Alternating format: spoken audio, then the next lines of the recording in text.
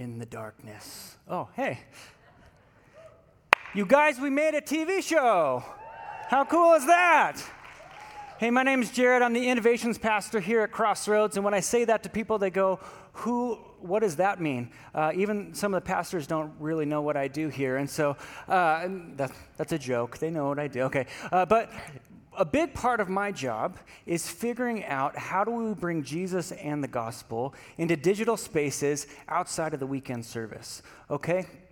And so as we're thinking through that and we're praying through it and we say, God, how do we meet people where they are? Think of it as we send missionaries to Lebanon or to Africa. How do we go into digital spaces and bring the gospel where the people already are? And so we decided, what if we made a show that we could put on the internet that people would like to go watch? And so that's what we did. That's Practical Living. I get to go and I get to learn these skills from these awesome people, and then we get to hear their stories and hear how their faith impacts what they do every day. And so today is Practical Living Premiere Day Sunday. Right? Yeah. This is really exciting. Guys, thank you so much for being here. Thanks for joining us online, whether you're watching this live or on demand. It's great to have you with us. In our lobby today, we have two of the guys, episodes 3 and 4, who are out there. Please go out if you are in-house and enjoy some popcorn, talk with those guys. And basically what we're doing is last night we released our very first episode. We premiered it last night, and we're taking upon us the Disney Plus model, which means every week we're going to release a new episode on Saturday night at 6:30. And so next Saturday night, get ready to watch episode 2, the fight, and then we have episode 3, which is the race, and then episode 4, which is the tattoo artist. So there are 3 ways that you can help us make this show a success. Number 1 is just watch it. It's really easy. All you got to do is go to our YouTube page, search Crossroads ABC, and watch the show. We also have these cool little cards out in our lobby. Maybe you got one when you were walking in, but they have a QR code on them. You can scan it with your phone, and it'll take you right to the Practical Living playlist. Now, you may think that this card is for you, but it's not. Okay? This is actually, we want you to take these cards, and I want you to give this to somebody who you think might enjoy watching this show. Okay? That can be a family member, it can be a coworker, it can be a friend, it can be a neighbor, but help me get this word out about the show. You know, it's like a good movie where I want you guys to love it so much you can't help but want to share it with people. And so Pastor Trevor and his team have been trying to cultivate this we call it 4D living, right? Where outreach is not an event, but it's part of our DNA. It's part of who we are. And this is an easy tool we want to put in your pocket to be able to share Jesus with somebody who might not yet know Jesus, okay? And the last thing that you can do is I would ask that you would please pray. Pray that as people watch the show, that they would listen to these guys' stories and that Jesus would draw people unto himself and lives would be transformed. That's ultimately the goal of what we want, okay? Can you help me do that? Yes? A little bit more enthusiasm, come on. Act as though my job depends on it, okay? That's a joke, I'm just kidding. But seriously. No, hey, we are continuing our Luke series. We are in Luke season 5. We are calling this series March to the Cross because we are looking at Jesus' last week before he was crucified on the cross. And so if you would like to, you can open up your Bibles or your favorite Bible app to Luke 21. That's where we're going to be at today. And actually, before we get started, I want to pray for us, okay? I believe that God is doing something today. I believe that he is going to speak to us, but I think that we need to get our hearts ready to receive this morning. So let's just go ahead and bow our heads and close our eyes. Father God, we just thank you so much for this beautiful day. We thank you that we can gather together both digitally across the world and here in-house. And so, Father, I just pray that our hearts would be in the right place to receive from you. That as I speak, as we look at your word today, that Holy Spirit, you would be moving in and through what I say. And as it lands on ears, God, I pray that lives would be transformed for the sake of your gospel and for the sake of the kingdom. Pray this in Jesus' name. Amen. So when I first became a senior pastor. It was not in Colorado. My wife and I felt called to go to a little town in southeast Iowa. Okay, and so my wife and I we both grew up here in Thornton in Colorado, and we were used to Colorado winters. And when we went out there, it was about the same season that it is now. It was fall, and it was absolutely beautiful. Does anyone else here just love the fall? Yes, you can be excited. You guys can make noise all the entire time I'm talking, okay? It really helps me out, and it helps loosen you guys up too, okay? So I love the fall. I love the colors. I love the temperature, especially in Colorado, where it's kind of crisp in the morning, right? But then in the afternoon, it warms up, and that's when your kids don't bring their coats home from school, right? We've all experienced that. Where's your coat? But when we went to Iowa, the cool thing about Iowa is that the leaves are changing, and they call it this season of color, right? We have to drive up to the mountains, and we go on these color drives. But in Iowa, the trees are just there. And there was this lake. It was called Lake Geode. It was just about 15 minutes from our house, and I took this picture, and that just kind of gives you an idea of what fall in Iowa was like. We were excited. We were ready to do this new ministry. But guess what happens after fall? Comes winter, right? And Iowa winter is nothing like a Colorado winter, okay? It stinks. I'm sorry, Iowa people. You still have the Hawkeyes, and apparently the Cyclones play there too. That's an Iowa joke. It doesn't make sense here. I get it. Okay, so we are starting to get into winter. It's Iowa. And did you know that when it snows in Colorado, it melts really, really quickly, right? We have a blizzard on Monday, and by Friday, the snow is gone. In Iowa, man, it snows once, and it doesn't leave until July, it felt like, it is just there. And the other thing that was new to us was getting these warnings on our phones that would say, if you have exposed skin for more than 15 minutes, watch out, you're probably going to get frostbite. Okay? And so we lived in a parsonage across from the church, and I didn't know exactly what that meant. I just knew I was terrified. And so I would put on a bunch of clothes, and I'm running over, and I'm trying to figure out where my keys is to get inside the door because I didn't want to lose a finger, right? That's fair. And the other thing that we didn't know is here in Colorado, we use natural gas to heat our houses. Right? So you use the gas, and then they send you a bill, and then you pay your bill. In Iowa, at least in this part of Iowa, they used propane. And so we had this huge propane tank in our backyard, and about the end of January, beginning of February, we ran out. We ran out of propane, and we didn't know. We were just like, man, our house is no longer making heat. What's going on? And so we start to investigate, and it turns out that the business people who own the propane know that you really need it in winter, and so they up the prices. It was going to cost us $2,000 to fill up our propane tank. And so we thought about it, and we bought a space heater, right? And so if we only had 2 kids at the time, we would just move that space heater from room to room, wherever we were, and we just kind of waited it out. We were really, really unprepared for the Iowa winter. I want you to think about that story as we jump into Luke chapter 21.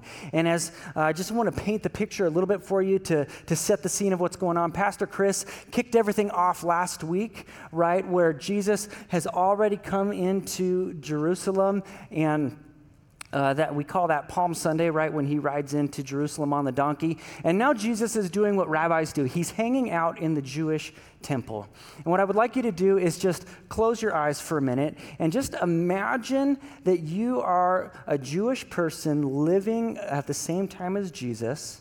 It's the middle of the week, and you're walking with either your friend or you're walking with some family members, and you're going to the temple. And the temple is the place that you go to worship God. Okay, there's several gates to enter into this temple, and you enter through the main gate, and you look around, and there's these boxes all around, and the boxes, you see people putting money into the boxes. It's the way that the temple would receive money and to receive the tithe for the church. You see pockets of people around. There's Pharisees, they're teaching, and then you look around, and you're just astonished at the beauty of this building. And you turn and you talk to your friend, or this is your story, so you can imagine whoever you want. So if you want to trade who you went to the temple with that day, that's okay. Now's the time to do that, okay? That's a joke. I got one laugh over here. So, but you're there and you just turn to your friend, and we actually see this in Luke chapter 21, verse 6. He says, it's in verse 5, where as you look and you're just marveling at what it is, and you say, this place is just killer. You hear this rabbi speak this in verse 6. As for these things you will see, the days will come when there will not be left here one stone upon the other.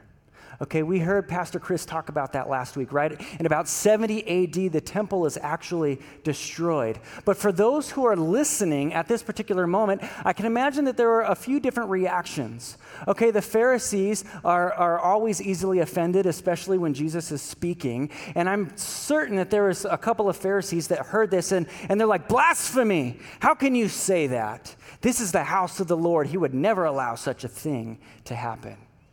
And I'm sure that there are other people around, and they heard Jesus say that the temple was going to be destroyed, and they're like, man, this dude is crazy. And they just kind of laughed him off.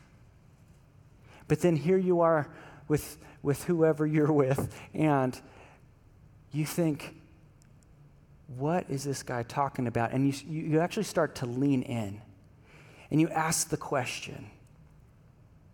Verse 7, teacher, when will these things be? And what will be the sign when these things are about to take place?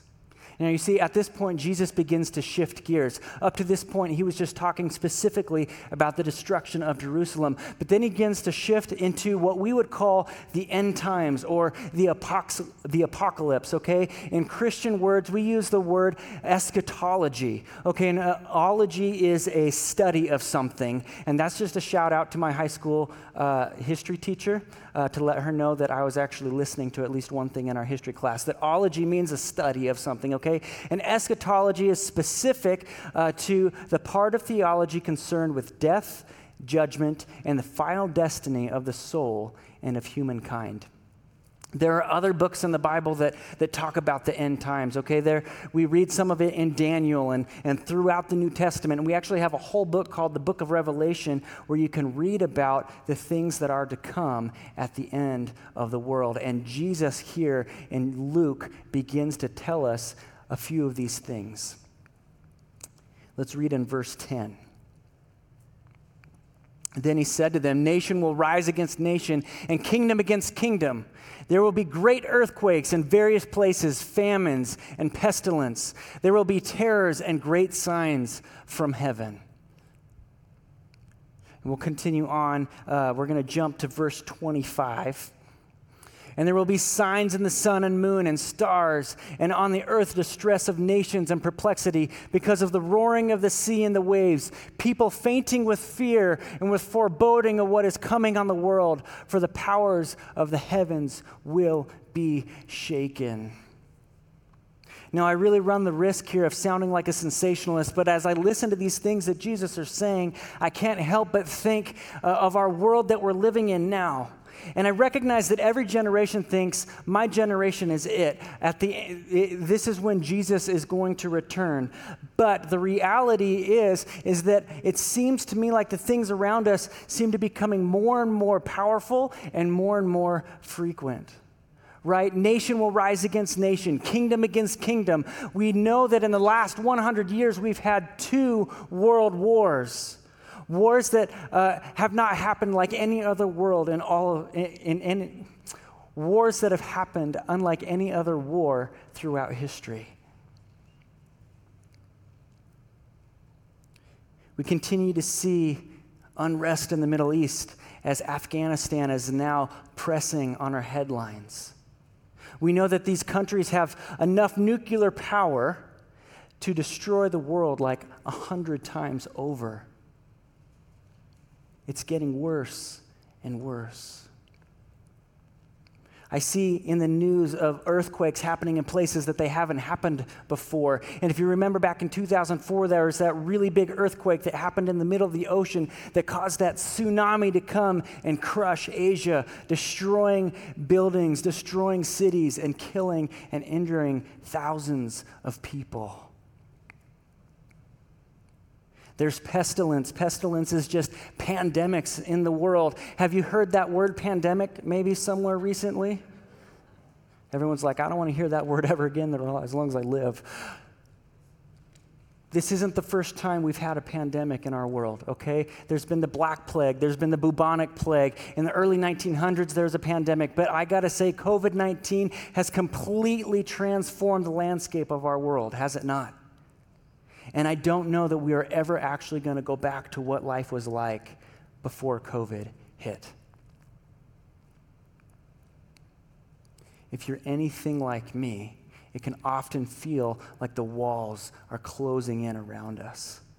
Do you guys remember in Star Wars they're in the junk chute and the walls are getting closer and closer and they're trying to do everything that they can to not let themselves get crushed? That's what it feels like. I look at the political temperature and I look at all of these things happening and I just start to cry out and I say, God, why is all of this happening? When is it going to end? When are you going to rescue us from this world? And you see, that's what Jesus is talking about.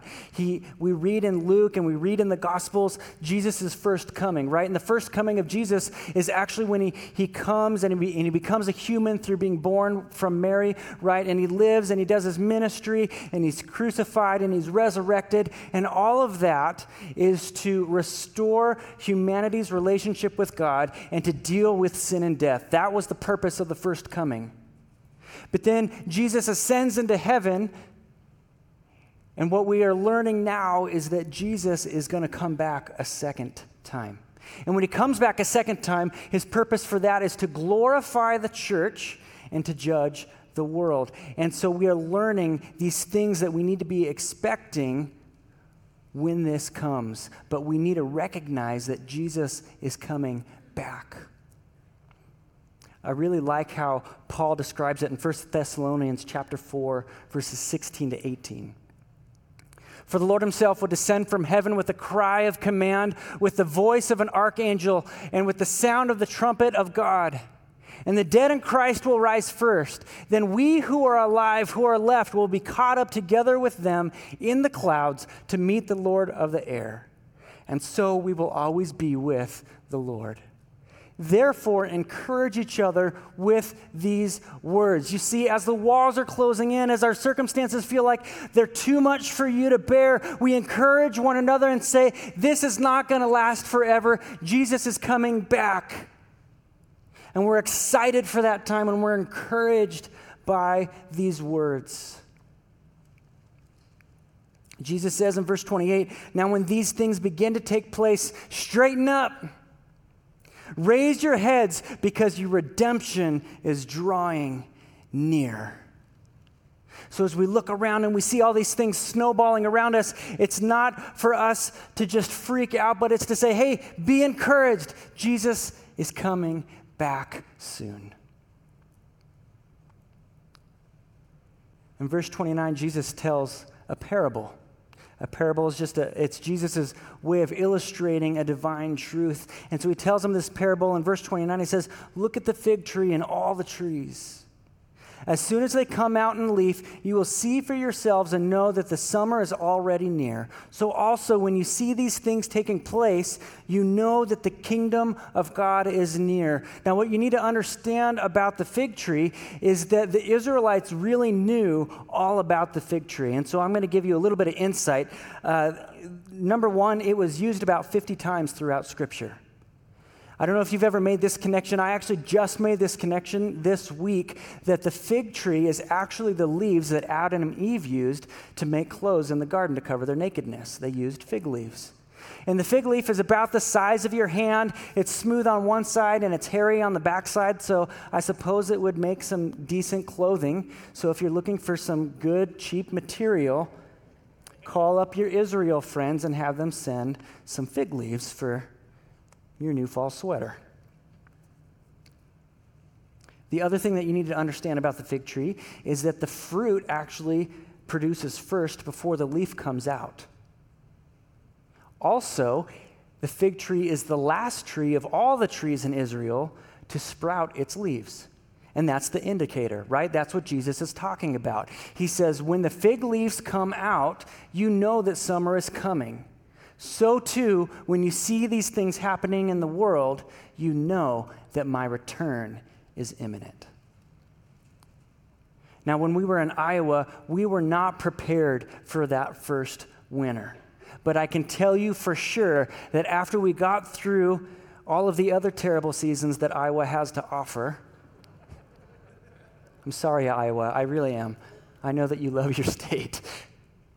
But when we started seeing the leaves change color, we knew winter was coming and we knew it was time to prepare. And so we got on a payment plan for propane so that we knew that we would have enough heat throughout, all of winter. We made sure to buy the appropriate clothes so that we made sure that our fingers and our toes didn't fall off throughout the winter. We did what we needed to do to prepare. Now, I really like to play softball. Okay, softball is fun for me. It's an athletic activity where I get to go and run around, and it's good for my body. And my kids love to come and watch the softball games, not because they really like to watch me play softball, but because there's a playground there that they can go play on. And so, which is fine, softball can be boring when you're 9 years old, I suppose. But my son, who is 9, as we were driving home from our game on Friday, he said to me, "Dad, I really want to play on your softball team." And I think, that's awesome. But then I think about those times when we're playing catch together in the front yard and how, I'm still kind of just rainbowing the ball to him because he hasn't yet learned the skill of catching, and I don't want to plop him in the face. That's a good dad move, right? Don't plop your kid in the face with a baseball. And so I'm thinking, dude, you got to be prepared. And I said, if you want to play on my team, I would love for you to play on my team. But you need to start putting in the effort so that you can be good enough that when a softball is hitting your direction, I know that you're going to be able to be safe and use your glove appropriately. Do you want to know what my son's response was to me?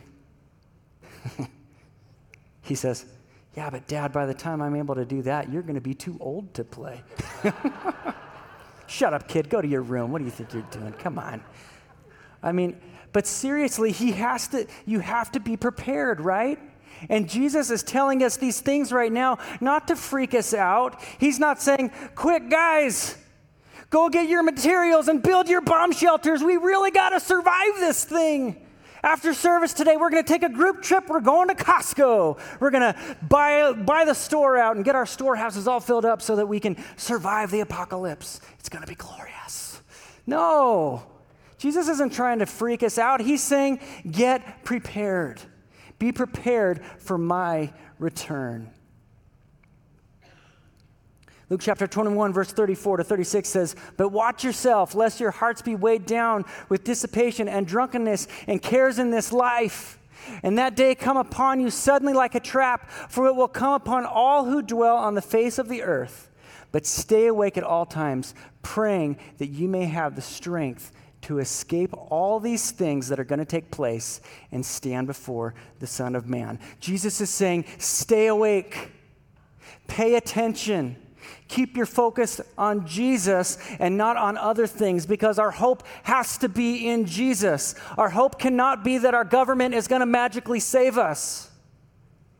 Okay? They don't have your best interest at heart all the time. Can we maybe agree on that? Yeah, I got an amen. Our hope can't even be in ourselves. Our hope can't be in our family because, guys, we're all human beings and we're all going to fall short and we're all going to mess up. But Jesus is the only place that we know He will always fulfill His promises. There's a really good pastor speaker, and his name is Francis Chan, and he gives us this really cool analogy using a rope, okay? And what I want you to do is I want you to imagine that this rope represents eternity, okay? And it runs off the stage, and it never, ever stops, okay? Makes sense? This is the timeline of you. Now, we can have two kinds of perspectives in our life. We can have an eternal perspective where we're thinking big picture, or we can have a temporary perspective where we're thinking about just this little section of time. And this little section of time represents your life. In the big scheme of things, your life here on this earth is really not that long, right? But we get so fixated on what we're going to do in this that we completely forget about the rest of it, right? And we think, man, if I save enough money here, then when I get here, I can retire and I can go to Bora Bora. That's just my dream. I don't know if that's your dream, but that's my dream, okay? But we get so fixated on this stuff. And Jesus specifically says, don't let your hearts get weighed down with dissipation and drunkenness and cares of this life. Don't focus so much on this that you forget about what really matters. Church, I want to talk to you specifically this morning. If you have put your faith in Jesus, I want you to hear what I have to say. Number one, are you prepared? If Jesus were to come tomorrow, are you ready? Are you more fixed on worldly things?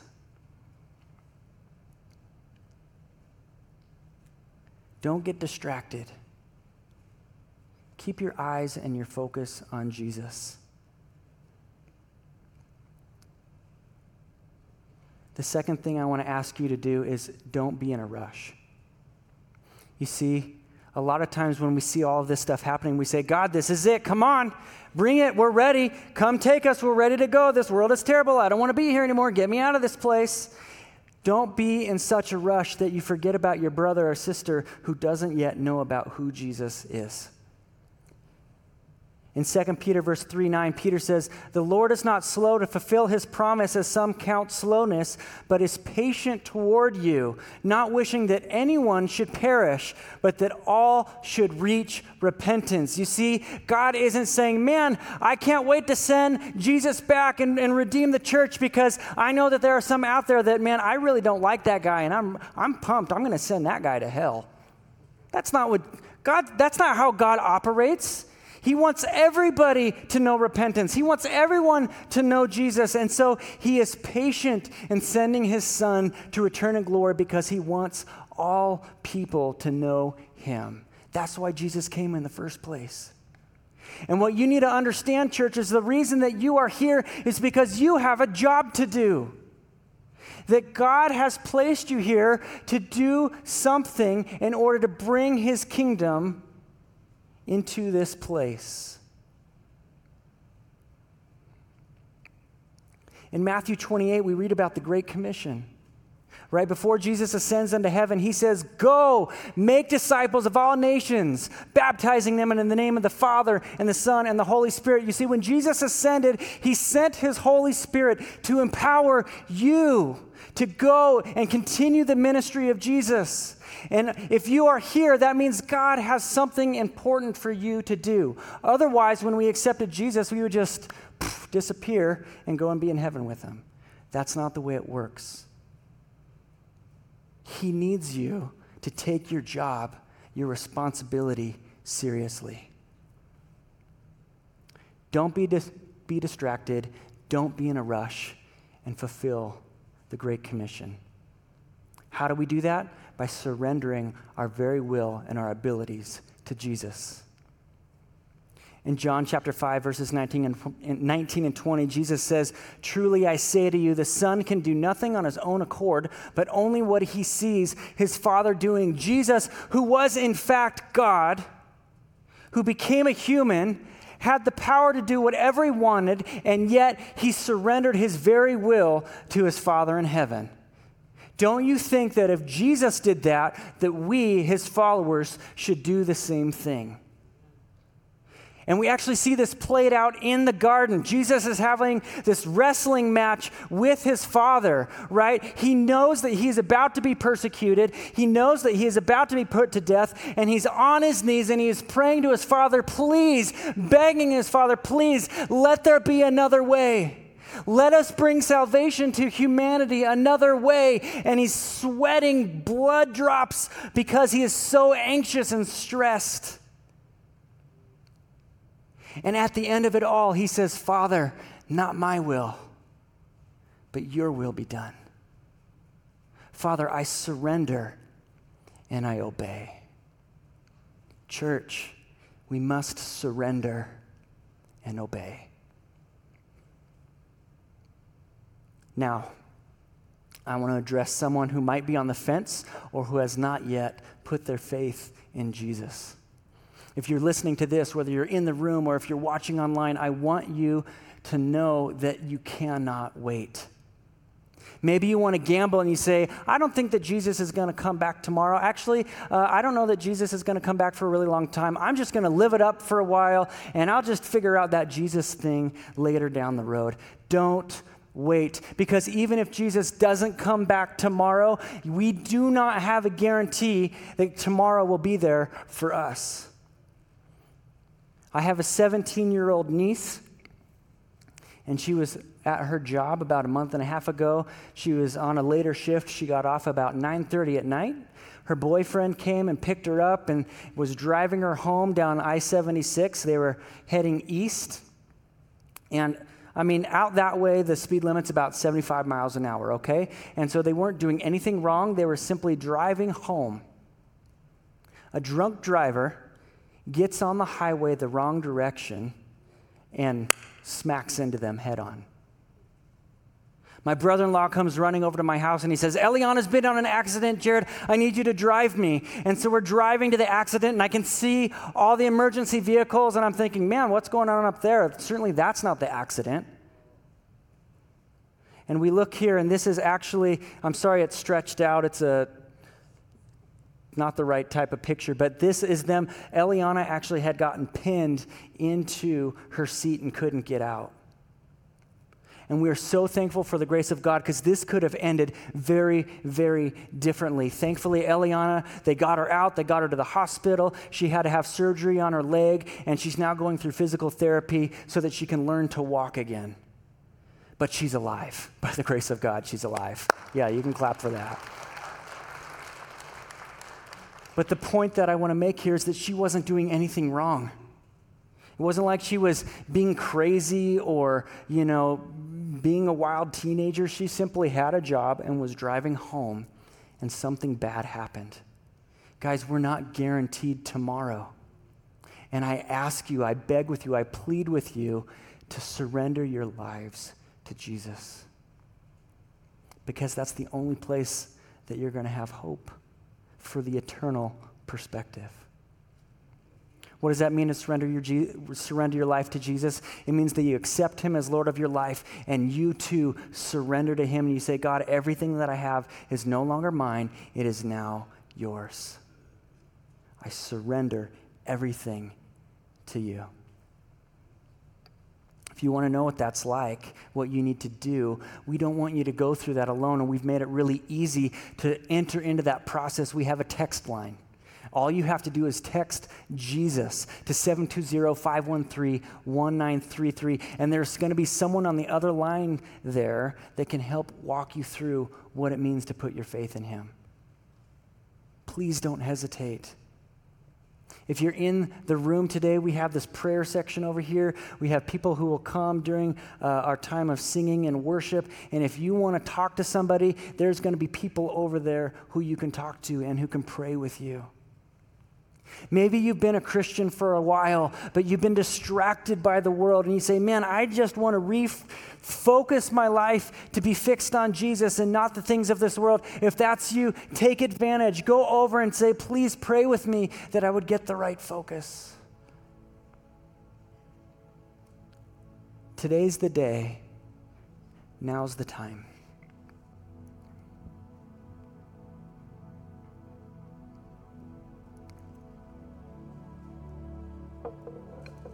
And so we remember what Jesus did for us on the cross.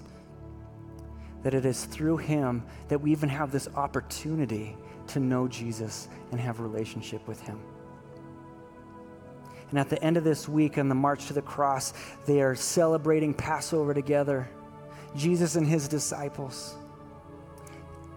If you haven't gotten one of those cups in the back of the room, they're back there. If you are at home, please just grab some elements. It's less about what we're eating and what we're drinking and more about the heart that we are remembering the sacrifice that Jesus made for us. And so as they're gathered together and they're eating, Jesus grabs the bread and he breaks it And he says to the disciples, "This is my body broken for you. Do this in remembrance of me." So as we are gathered today, we remember that Jesus broke his flesh, that he surrendered for us, that we could know life and have it to the full. Let's remember together. Likewise, Jesus took the cup and he said, "This is my blood. It is poured out for you. I give it to you freely that you can know life." And so we graciously thank our Jesus for his faithfulness. And we drink and we remember his goodness to us. So thankful, Jesus, that you yourself surrendered your will to God, your Father. And not only did you surrender your will, but you actively responded in that obedience. And so, Jesus, I pray for everybody in this room, everybody who is listening over the digital waves, that, Father, as they hear these words, we would respond to that surrender and obedience. That we would know you and that we would follow you. I pray this in Jesus' name. Amen.